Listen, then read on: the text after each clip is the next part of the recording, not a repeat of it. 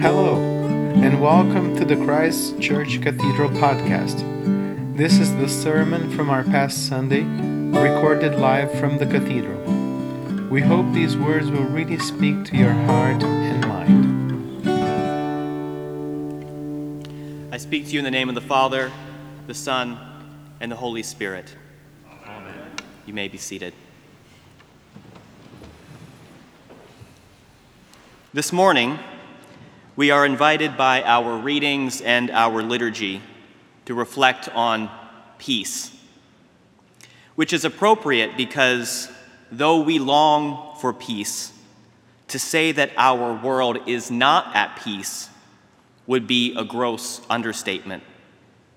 Every day we wake up to news reports of brutality and bloodshed in Ukraine, of bombed-out cities, tanks and missiles, displacement, and destruction.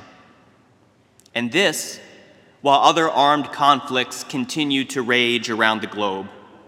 The war in Yemen, the world's worst humanitarian crisis, is in its 7th year. Over 100,000 have been killed, including over 10,000 civilians. Our world is not at peace. And in Myanmar, the BBC interviewed an 18-year-old high school graduate who was putting her university plans on hold so that she can take up arms against the military junta in one of the world's most recent civil wars. Over 10,000 have already died in that conflict, which began after the coup in February of last year. Our world is not at peace. We hear these stories of conquest and civil strife against the background of our own experience of tension, conflict, and violence in Canadian society. Deep political divisions that tear families and communities apart, violent Islamophobia, like the killing of a Muslim family in London, Ontario, and the discovery of mass graves on the grounds of residential schools, a reminder of our country's long legacy of violence against Indigenous people.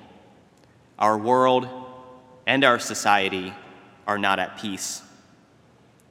All of this sits heavy on our hearts when we listen to the reading from Isaiah, this prophetic vision of a peaceful future.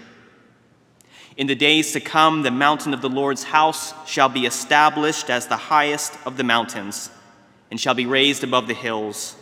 All the nations shall stream to it. Many people shall come and say, "Come, let us go to the mountain of the Lord, to the house of the God of Jacob, that he may teach us his ways, and that we may walk in his paths. For out of Zion shall go forth instruction, the word of the Lord from Jerusalem. God shall judge between the nations, and shall arbitrate for many peoples. They shall beat their swords into plowshares and their spears into pruning hooks. Nation shall not lift up sword against nation, neither shall they learn war anymore." How do those words make you feel? Be honest with yourself. Do they sound naive? Do they sound like a fantasy?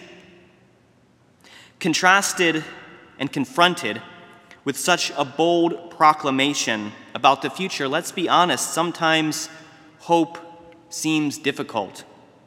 Despair can be our greatest temptation, even as people of faith. So let's acknowledge those feelings, but I'm going to invite you to set them aside just for a moment as we consider what Isaiah has to teach us about peace. Because Isaiah's world was much more similar to ours than we might imagine. Isaiah was living during the Assyrian invasion of Judah, and what he wrote about his own country sounds like it could be ripped right from today's headlines. Just a few verses before this morning's reading, in Isaiah chapter 1, the prophet says this: "Your country lies desolate. Your cities are burned with fire. In your very presence, foreigners devour your land. It is desolate, as overthrown by foreigners. And daughter Zion is like a booth in a vineyard, like a shelter in a cucumber field, like a besieged city. Isaiah is not naive about the state of the world, far from it. He proclaims his message of hope from a besieged capital city. From Zion, he looks out over the countryside of Judah and sees nothing but rubble, cities smashed to pieces by the Assyrian army. Try not to imagine a modern-day Isaiah prophesying in Canada or the US. Try to imagine a modern-day Isaiah prophesying in Ukraine or Yemen. Isaiah speaks to the people of a country beaten down by war, afraid for their very survival as a nation, tempted by despair. And in that context, he offers them a bold, confident promise of a very different future, a promise rooted in his rock-solid conviction that God is a God of salvation, redemption, and new life. The vision of the future begins with a pilgrimage to Jerusalem. The nations stream to Zion like a rushing river. They call out to one another, saying, "Come, let us go up to the mountain of the Lord." Isaiah entertains no violent revenge fantasies. This vision is a vision of justice, to be sure, but not of vengeance. The nations are not marched into Jerusalem against their will as defeated captives. No, the nations, all the nations, make pilgrimage to God's holy city of their own accord, uncoerced. And this is important because a few chapters later, Isaiah makes a provocative statement about which nations he has in mind.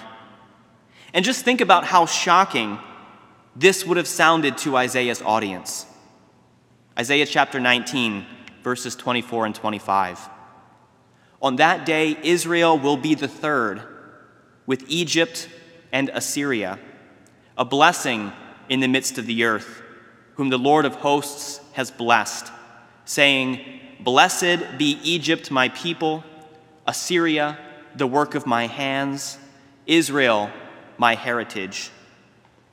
Egypt, Assyria, and Israel. Egypt, of course, was the historic enemy of Israel. The Israelite people were enslaved under Pharaoh, laboring in bondage under the hot sun until God liberated them from captivity. Assyria, as I just noted, was the present-day enemy of Israel and Judah. Assyria was a vicious and brutal empire. It wiped Israel off the map quite literally just a few decades before Isaiah's prophetic career began. And the Assyrian army was in the process of devastating the countryside of Judah when Isaiah prophesied to the people. And not only that, but Egypt and Assyria were bitter rivals themselves. So imagine the disbelief, perhaps even the anger, of Isaiah's audience when he insisted that these three nations would one day live in peace and harmony, worshiping together on the mountain of the Lord. Perhaps Isaiah's audience was just as angry with him as the disciples and the crowds may have been with Jesus when he insisted, "Love your enemies, do good to those who hate you, bless those who curse you, pray for those who abuse you." Because who else would Jesus have been talking about but the hated Roman Empire, who, like Egypt and Assyria, had been terrorizing and exploiting the Jewish people? Jesus, like Isaiah, entertains no violent revenge fantasies, but tells his audience, "Be merciful, just as your Father is merciful." If those words sound challenging to us, you can imagine how they would have sounded to the Jewish audience of Jesus living under Roman occupation. But let's be clear, Neither Isaiah nor Jesus advocate excusing the brutality of Egypt, Assyria, or Rome. There is no peace without justice. In fact, for Isaiah, the way to peace goes through justice. Justice first, then peace. The nations go to Jerusalem, to God's holy mountain, to learn God's ways so that they might walk in God's paths. They must learn the way of humility so that they might unlearn the way of pride and arrogance. They must learn the way of cooperation so that they might unlearn the way of conquest and domination. But they don't just learn together. Disputes must be settled. Amends must be made. Isaiah tells us, God shall judge between the nations and shall arbitrate for many peoples. Isaiah imagines God at the mediation table with former enemies, God sitting at the table mediating between victim and victor, oppressed and oppressor, who are now sitting eye to eye as equals before the God who always defends the cause of the weak, but who also desires the salvation of all people. This process of worship, learning, and mediation forms the foundation for a lasting peace, a transformation of the existing social order. A world that was once built on violence and bloodshed is now being built on fellowship and justice. They shall beat their swords into plowshares and their spears into pruning hooks. Nation shall not lift up sword against nation, neither shall they learn war anymore. Psalm 46, which we heard sung so beautifully this morning, also expresses God's confidence and intention to bring warfare to an end and to destroy the weapons of war once and for all. But Isaiah's vision involves not just the destruction of weapons, but their transformation into instruments of agriculture. Resources once allocated to national security in Isaiah's vision are diverted to the process of food production. Imagine in our own days the bloated military budgets of the nations being redirected so that we could eradicate hunger, food insecurity, and malnutrition. This is what Isaiah's vision is calling us to hope for. For Isaiah, peace is not just the cessation of hostilities. Peace is not just an end to armed conflict. Peace is so much more than just the absence of physical violence. Peace is a state of harmony and well-being, of fellowship and full stomachs. And perhaps most importantly, peace is the very presence of God, which we see both in Isaiah and in today's reading from Revelation. God makes his home among mortals, wiping every tear from our eyes, banishing death and quenching our thirst with the waters of life. We will be at peace when we are in harmony with God, each other, ourselves, and the world. But as we said before, our world is not at peace, and hope is not easy. As Walter Brueggemann, the Old Testament scholar, once wrote, "A strong case has been made that the defining mark of a post-industrial, technological world is despair, the inability to trust in any new and good future that is promised and may yet be given." I don't know about you, but this resonates with my experience. On my social media feeds, in the television and movies I consume, I can see there's a deep sense of despair in the culture right now, a deep pessimism about the future of humanity and our planet. It's hard for anyone, even in fiction, to imagine us finding a way out of our compounding crises: war, economic exploitation, mistrust and suspicion of our neighbors, racism and homophobia, and impending climate catastrophe. There's a reason why dystopian and post-apocalyptic novels are so popular these days. But despair, it's corrosive. It produces resignation, cynicism, and apathy. The gift of the prophets is a gift of hope. Hope not in our ability to save ourselves, but in God's unrelenting love for us and for this creation. Hope in God's commitment to transformation and resurrection life. This hope is grounded in God's promise of a different future, of swords beaten into plowshares and spears into pruning hooks. Taking hold of this promise requires faith and trust. Faith that what we see is not what will be. Trust that God is a God of resurrection and new life. And don't get me wrong, faith that God will is ushering in a different future, is not a passive faith that sits back and watches, waiting for God to act so that we don't have to.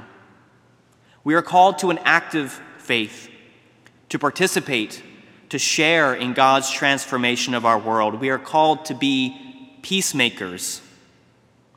But it's that vision of a different future that sustains us, even in the bleakest moments and the darkest days.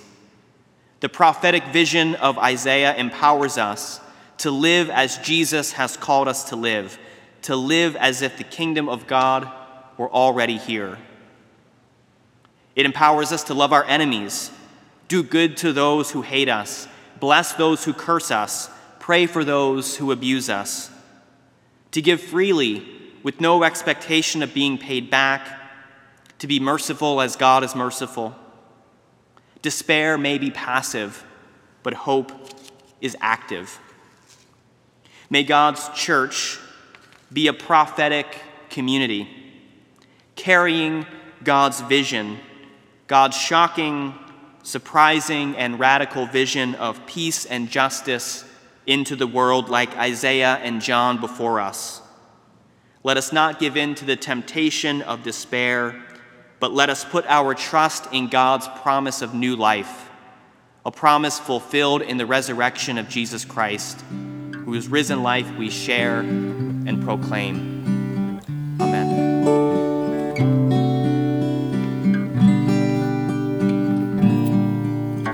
Thanks for listening. This podcast is a production of Christ Church Cathedral. Audio editing and original theme by Eduardo Farias. We hope you join us again soon. Have a blessed day.